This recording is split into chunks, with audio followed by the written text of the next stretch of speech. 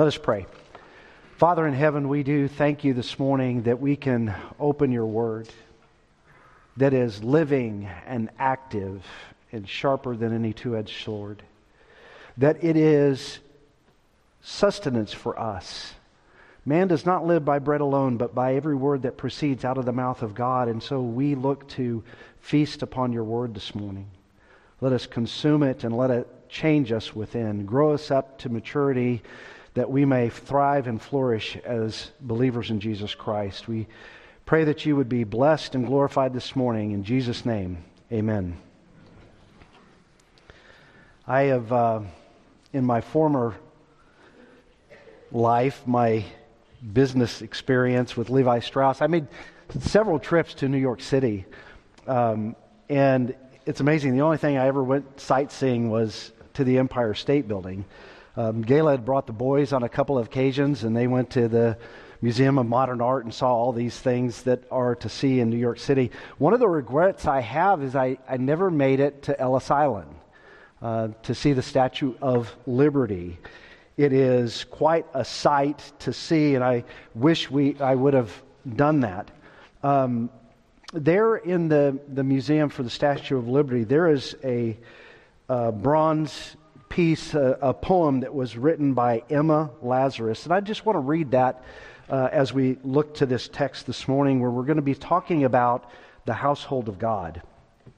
It says this: the new Colossus. Now, the Colossus was one of the seven wonders of the world. It was a Greek statue that was kept in Rome. Rhodes no longer exists. But this new Colossus, the Statue of Liberty, it says this: not like the brazen giant of Greek fame, with conquering limbs astride from land to land, here at our sea-washed sunset gates shall stand a mighty woman with a torch, whose flame is the imprisoned lighting, and her name, Mother of Exiles. From her beacon hand glows worldwide welcome. Her mild eyes command the air-bridged harbor that twin cities frame. Keep ancient lands your storied pomp, cries she, with silent lips. Give me your tired, your poor, your huddled masses, yearning to breathe free. The wretched refuse of your teeming shore, send these, the homeless, tempest-tossed, to me. I lift my lamp beside the golden door. That light of welcome has been in this country for centuries now. And it is a welcome, but we have a greater welcome. We have the gospel of Jesus Christ that we hold out to a world of the tired and the poor and the huddled masses. Last week I brought a message to you, Alive in Christ. And it was the first 10 verses of Ephesians chapter 2, and it ends with a statement that we are His workmanship. We are the work of the artistry of God. And we are meant and created in Christ Jesus to do good works, which God prepared beforehand that we should walk in them. We should ask the question, what are those works? Well, like C.S. Lewis would say, we want to go further up and further in. And that's what these verses, 11 through 22, do. They take us further up and further in. It is a parallel of what has taken place, what we read last week. The first 10 verses and the last 12 verses. Both will have a moment of reflection to look back and remember. And then both have those great statements, but God and but now in Christ Jesus. And then it tells us about who we are. We were saved by grace alone, through faith alone, in Christ alone, all because of His grace. But now we're going to see how we are to live. And so within the household of God, we have a new identity. We are a new humanity. We are a new society. We are the household of God. And so those are the 3 points that I want to look at. This passage, again, parallels what we're doing in 1 Timothy. Hopefully, Lord willing, Jake will be back and get into 1 Timothy again next week. That letter to Timothy was the second letter. Ephesians was the first to that church in Ephesus. And so when we look at 1 Timothy and we look at the purpose of that particular letter, is Paul says, if I'm delayed, I want you to know, Timothy, how one ought to conduct themselves in the household of God. And he is restoring and putting into order the household of God. The beauty of this passage is Paul already told the Ephesians, this is who you are. You need to remember who you were, who you are now in Christ, the new identity. You need to see that you're a new humanity. Everything that kept you separated from God and others, the hostility that is there, is all done away with. And now you're a new society. You live as the family of God. And that should set you apart from the rest of the world. So we're going to talk about new identity, new humanity, and new society. So to begin, the new identity. We are given one. What are we to do first? Paul says, remember. In our text, he actually says it twice. To put forth that this is important that you remember who you once were, you Gentiles in the flesh. And we talked a lot about last week who we once were, that we were dead in trespasses and sins. But he takes this up further up and further in. He says, you Gentiles need to understand, you had a five-fold alienation, a separation. You were separated from Christ. You were alienated from the commonwealth of Israel. You were strangers to the covenants of promise. You had no hope, and you were without God in the world. 5 alienations that they experienced. The first being separated from Christ. How were they separated from Christ? Well, the promises that are given in the Old Testament to Abraham, to Isaac, to Jacob, that was passed on down the line, was for a people that he called out, Abraham, Ur of Chaldees, and to his offspring. And so those people had promises from God. And as the Word of God was revealed more fully and fuller, they learned of a Messiah that was to come. The Greek word for that is Christ. So the promise of a Messiah to come, a Christ to come, was made to the Jewish people. Wasn't made to Gentiles. They didn't even know that there was a Christ to come. Listen, there are 2 great structures at this time of the writing of Paul.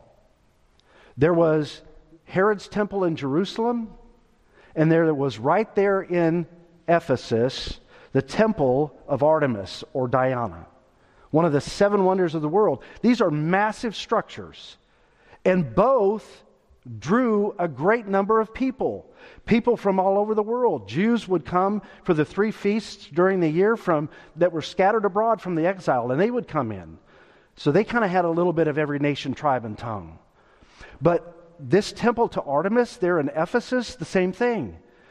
There were so many pagan gods, but this one was a great one. Great is Artemis of the Ephesians that we hear from the book of Acts. And so it drew people from all over. But it was Christless. Both were Christless. And so Paul is wanting these Gentiles to remember that they were without Christ. And then he goes to the second point, and he talks about that you were alienated from the commonwealth of Israel. Israel was taken out of Egypt. And when you read through the Old Testament, if you're reading through your Bibles, you've probably already gotten through Exodus, Leviticus, and you're into Numbers and the wanderings and everything else that takes place. But when you see how they were taken out of Egypt, they became a community with the tabernacle at the center. And everyone was living around God. He dwelt within them. The Shekinah glory was there. And there was a community. They were all of the same family. Their tribes all go back to Jacob, to Israel. So they had this commonwealth. They had a people that they belonged to. Gentiles were alienated from that. Listen, when I was growing up, I was born in Stockton, California, and from the moment that I was born until Gayla and I were married years later, moved 12 times. 12 times. People thought I was like an army brat or something, because we'd go but you'd go to a place and you wouldn't know anyone. School was new, and there was insiders. You were an outsider. You didn't know the lay of the land. You didn't know directions. What were the main streets? All those things. You were outside this commonwealth of the new city that you were in. And it could be very uncomfortable. And we didn't stay places long enough. The longest we ever stayed anywhere when I was growing up until Gail and I got married was 3.5 years. We moved that frequent. And so every new city was the same thing over again. I'm on the outside looking in. We have many people within this auditorium here this morning that are from other countries. You come to a place and you don't share the language. Everything's new. You have to get used to colloquialisms and so on, and the way we speak and talk and everything, and the food. All that is different. And sometimes you can feel like you're on the outside looking in. You feel alienated. This is one of the things that Paul wants them to remember, because the bad news leads to the good news. They were also strangers of that covenants of promise. Now this is interesting because covenants is plural and promise is singular. And so in this, he's trying to make a point. All the covenants that are made with Abraham, even before that with Adam in the garden, with Noah, all these covenants had a particular promise that they pointed to. And that promise, again, is Jesus Christ. And so they didn't have those. And when you don't have any promises, when you don't have anything to look forward to, there's no hope. There's no hope. How many of us get into situations in life where we feel like everything is pressing in on us? It could be because of illness. It could be family members that are rebellious, or you name the particular distress that you have in your life. And if you don't know Christ, you feel hopeless. That is the great news of the gospel, is it is full of hope. Hope for what Christ has already done and what it means to you, and then hope that He will come again. So they didn't have hope. And then finally, with being on the outside of this commonwealth, being strangers to the covenant, without hope, they were without God. And it's interesting, the word that's used there is atheos. Sounds like atheist, doesn't it? In other words, these Gentiles were godless. It wasn't like atheists today when we use the term that they just don't believe in God. They didn't have Him. They didn't know Him. They're without Him. They're atheos. So this five-fold alienation that takes place, William Hendricks summarizes it and puts it this way, that they were Christless, that they were stateless, that they were friendless, hopeless, and godless. That can be pretty depressing. What is there to look forward to? So then Paul says, remember this. Now, remembering is something important for us as believers to do.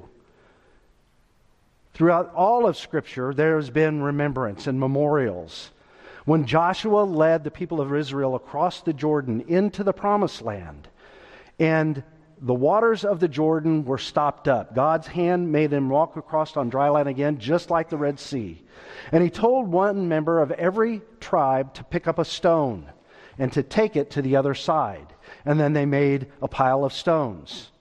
And He said, this is a memorial for you, so that when your children ask, that you tell them what God has done. In other words, that remembrance is to point you to the gospel. It is to be a representation that leads to the drama of the gospel. And so remembering, when we do this, we're not looking to self-afflict ourselves. We are looking to remember what we once were so that we appreciate all the more the gospel, the good news of Jesus Christ. And that's what Paul gets to at this point. He has said, remember, this fivefold alienation. And then just like earlier in the text where it said, but God, now it is, but now in Christ Jesus. Christ Jesus is the way, the truth, and the life. He is now the one who will be the reconciler. You will no longer be alienated. Paul says, you were far off, but you were brought near by the blood of Christ. They are reconciled to Him by the blood of Christ. And this is speaking about union with Christ. And that becomes an important concept, this union of Christ. The blood of Christ doesn't simply cleanse us and forgive us of our sins. It's much more than that. Christ's blood flows through us. Not literally, spiritually speaking. Because we have life in Christ. There is life in the blood, particularly the blood of Christ. So when we're united with Him, everything that He has, everything that He is, we learned last week, we have in Him. We are raised with Him. We are seated with Him. All that is in Christ we now share through this union with Him. And so His blood flows through us. It means that we are beneficiaries not only of His death, but of His life. And that's a beautiful thing. This is our new identity. It is in Him. Our identity is no longer based on our physical birth. It's no longer our heritage, our ethnicity, our nationality. None of those things. Even our sin can't spoil our identity that we have in Christ. We are now His workmanship. We are renewed. We are transformed. We are reborn. I am a Christian. Shortly after September 11th of 2001, the Ad Council put together a commercial. It was a minute long. All the people on the commercial said is, I am an American. You can Google it, you can look it up. It's quite moving. There are some of every nation and tribe and tongue in that commercial saying, I am an American. The idea of this ad was to get the people of America to unite with one another. And it accomplished the task. You look at those years after 9/11, the nation was unified. And so Paul is wanting us to identify ourselves with Christ. I am a Christian. And that unity is to do this work that we're to do. To become mature disciples and to make disciples. And we do that in union. We can't do it as a Lone Ranger. We can't go one way over here and one way over here and another way over here. We are to follow Christ together. And we are to be built up in the faith. So our identity is in Christ. And that identity in Christ comes through Him. Through the peace that He is and makes with God. Creating, the second point, a new humanity. We have a new identity. We're reconciled to Christ through His blood. Now we learn that we are a new humanity. When Paul was writing this, there was only two types of people in the world. There were Jews and there was Gentiles. That was it. But the hostility between the two was so incredibly great. They hated each other. I mean, we think about racism now and hate and everything. It pales in comparison. Gentiles and Jews Their dislike was so great. A Jew could not help a Gentile woman in labor. Why? Because that brought another Gentile into the world, another Gentile dog into the world. Gentiles hated Jews. They felt like they should be pieces to be thrown in the fires of hell. This animosity never ceased. It kept going and going. And so they had no love for one another. They were at enmity with one another. But Christ comes on the scene. This text says that Jesus is our peace, that Jesus makes peace, that Jesus preached peace to those who are near and those who are far away.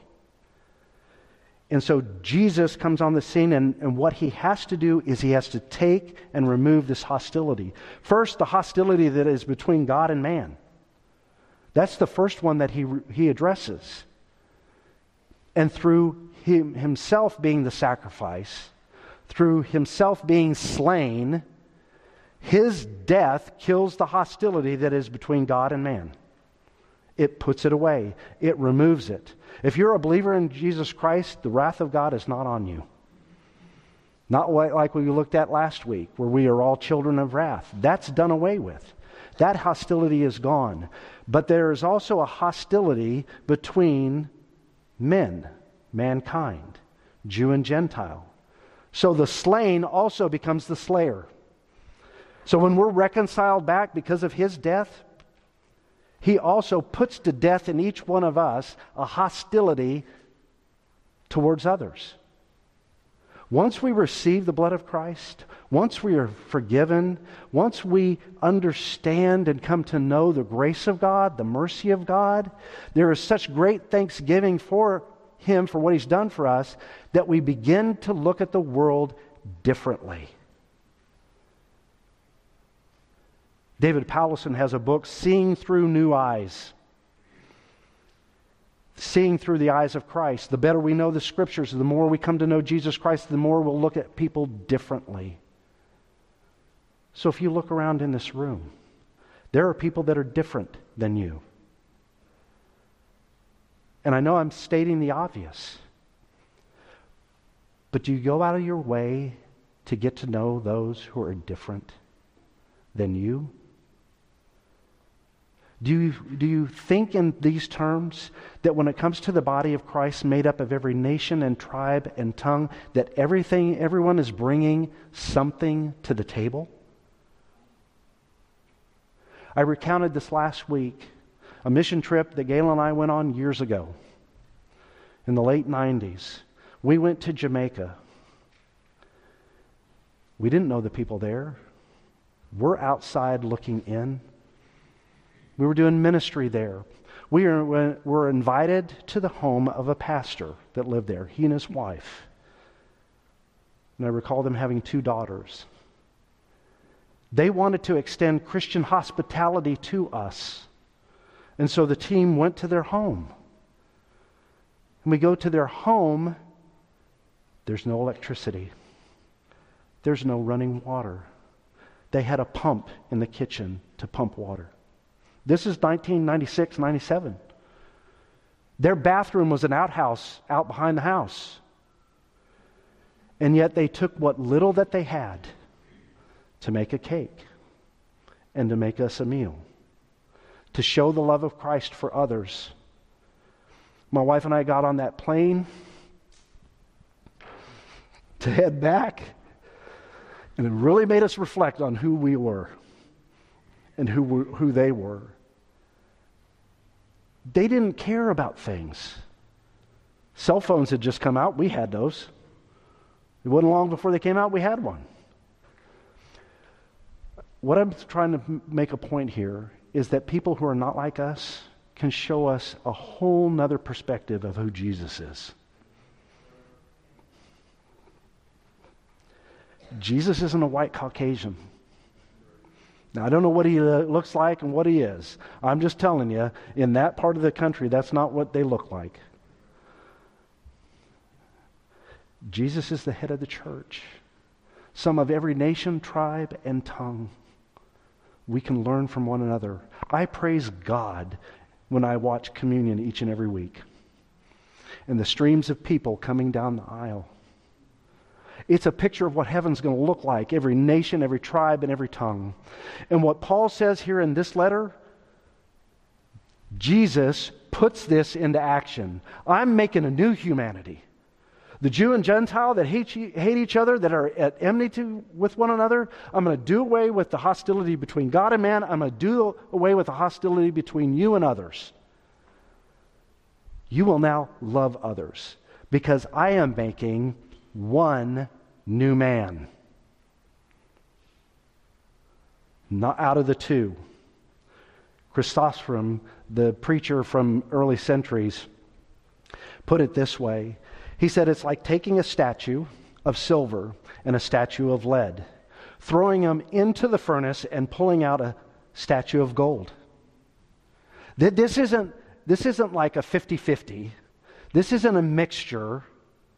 It is one new, purified, forgiven humanity. That's what you are, believer. Isn't that incredible? Perfected in Christ Jesus. You are a new humanity. He has broken down the walls. What we deal with in this world today, there are opposing worldviews to Christianity.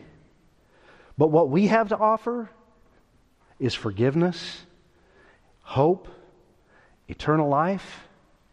The world doesn't view it that way. The world is even polarized. There's two different worldviews within the secular world.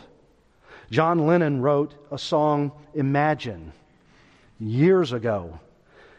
Imagine there's no heaven. It's easy if you tried. No religion. There's some people that think that the way to have world peace is to push a religion out. There's others more recent that think, no, the way to have peace is to make all religions blended together. I was reading Brian Chappell this week. There's a textbook that's used in public schools. And it is, I don't have it in my notes here, across countries, something like that. And in that book that students are supposed to read, now I have nothing against Muslims and nothing against Islam, but it uses this example. Pretend that you're living in 635 AD and that you're Muslim and that you are going to war with Syria. Now, how does that make you feel? How do you walk in their shoes? And it teaches that Islam believes in one God, Allah. And then it folds in, just like one God for Judaism, just like one God for Christianity.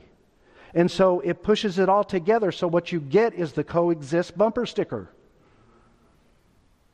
With the sliver moon representing Islam, with the Star of David representing Judaism, and the cross for Christianity. And can't we all just get along? Brothers and sisters, we have to tell the truth in love. That there is only one way to eternal life. And that is through the one mediator that we learn from 1 Timothy. The one mediator between God and man, the man Christ Jesus. That is the only way one humanity comes together. That's the only way one humanity can have peace. Kent Hughes talks about this idea of one humanity. It's that they are spiritually not naturalized, but supernaturalized. They are citizens of heaven, which leads us to the new society. The last point. These new citizens are citizens that share a common people. Christians. We have a common language, the gospel. We have a common heritage in that we now have a community of faith with fellow believers. We have a common goal to glorify God, and we have a common destination to live with God Himself through all eternity. This first idea of the new society is that of citizenry. people that come to the U.S. have to have a green card. I was listening to Sinclair Ferguson, who is not a U.S. citizen. He's from Scotland. And he said in here, when you have a green card, you have taxation without representation. He says when you become a citizen, you have taxation with representation. But then he says this, believer, when you come to Christ, you have representation with no taxation. He has paid the debt in full. There's nothing that you owe. You are a citizen of the heavenly city, the city that is to come. But we go further up and further in. Not only are we a new citizen, we have new citizenship. We have a new family. We are brothers and sisters in Christ Jesus. And I want to challenge each and every one of us to think about what it means to be family. I think about my own family. And there are things that we do as a family. You know, we can take plates in and we can sit in front of the TV and sit on the floor and we can eat a meal. We can wear what a good dear friend of mine says is soft clothing, lounge pants, jammy pants, whatever you want to say. Your old ripped t-shirt. You don't have to shave. Women don't have to put on makeup. You can be who you are. We had Noel Sane come a couple of years ago from Virginia to stay with us. Her parents were desperately looking for a place for their daughter to do an internship here, and we got an email. They went to an OPC church there, and they couldn't find any here, and so they started, the next best thing in their minds was a PCA church.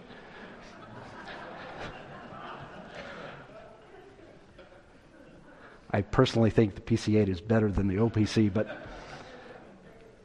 I get an email, and it's from Deb Sane, Noel's mother.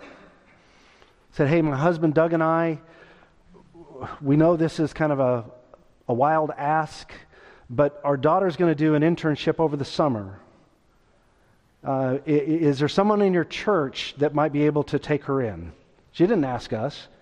Gayla and I show the email to Gayla. We read it and we go, I think that's us. So we let her know.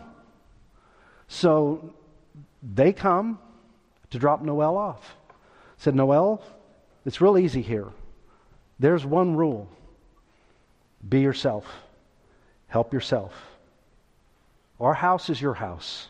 Our things are your things. You get hungry, go to the fridge, it's all open to you. It was like we had a rent-a-daughter that summer. Listen, and here's where I'm going with this, okay? As a family of God, how many people in this room are you comfortable to be yourself with? How many would you take a vacation with? How many would you just take off your mask and be who you are? We got to go further up and further in, brothers and sisters, to the people in this room.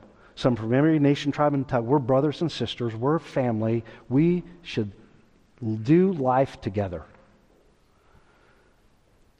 We're not aliens. We have families in the church here that have adopted children. And I look at those children. Okay, I'm going to name names. I look at Kate and I go, Kate's a Basil. She's part of that family. Doesn't even cross my mind. I look at Mohan and I look at Lila. They're Parmars. They can't be anything else.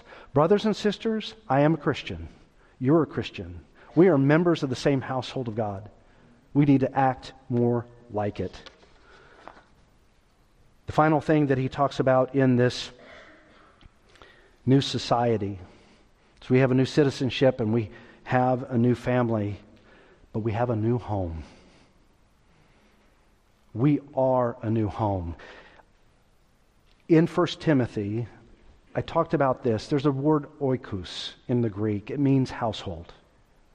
In this passage here, in the verses 19 through 22, that root word is used 5 times. When it's talking about the building, the structure, and all of that, it's household. This is God's household. So not only are you a citizen, you get to come into God's kingdom, His country. You become adopted and a member of His family. Now He opens up the doors of His home and He says, come on in. Come on in. Be who you are in Christ. And there is a security around that. There's a safety. There is a peace that we are part of the household of God. But there's also a purpose. There's a purpose to this. That this household that is supposed to be a collection of us being built together on 2 things, the foundation and the cornerstone. The foundation being the Word of God, the apostles and the prophets. And the cornerstone being Jesus Christ Himself. The cornerstone is put literally in the corner. And then the walls go off from there. And I want you to see this. You can think of one wall is Jews and one wall is Greeks, Gentiles. But they're attached together in Christ. And then they're being built up together into a structure, a holy temple, where God dwells and where He is worshipped. The worship of the people of God is what we live for in this life. To be lights to those who are around us. To be like the lady in the harbor holding the torch. We set out a gospel beam by being the people of God. Sinclair Ferguson says we don't have a good concept of this church being built together as one. We kind of understand things like, oh, I have received Jesus. I'm going to have this little cottage just for me. Maybe it's a mountain home or something like that. And then we start to go, God, why are you knocking me around a little bit? Why do you have the hammer and chisel out? It's kind of painful. And Sinclair says it's because what God is really doing is forming and fashioning you as a living stone to be in the bigger temple, which is the body of Christ. To be together, to worship Him, to love one another. That's what He's doing. And that's what people need to see. Do you know the number one question for young people now? Who am I?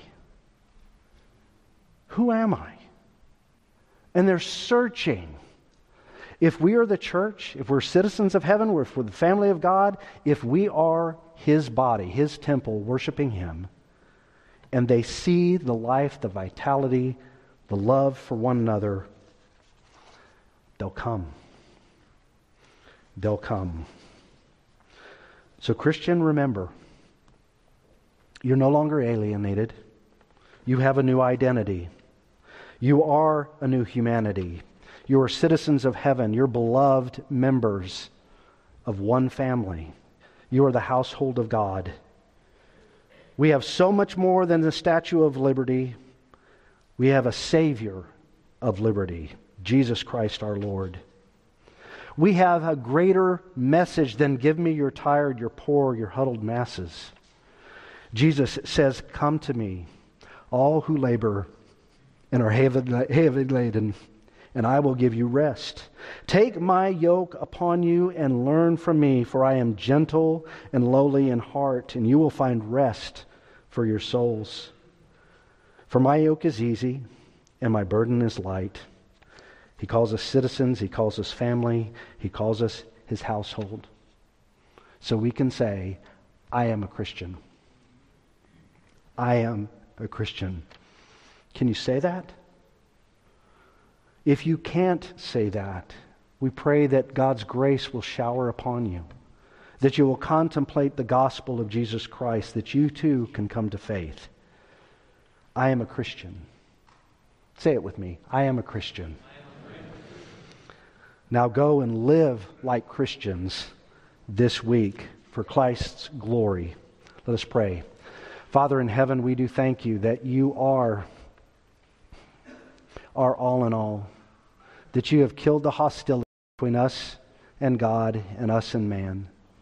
You have made us citizens. You have made us a new humanity, and you have made us part of your family, that we can come and gather together in your house and be who we are in Christ, with no masks, with no fear, that we can receive love and give love. Would you help us to do that this week? In Jesus' name, amen.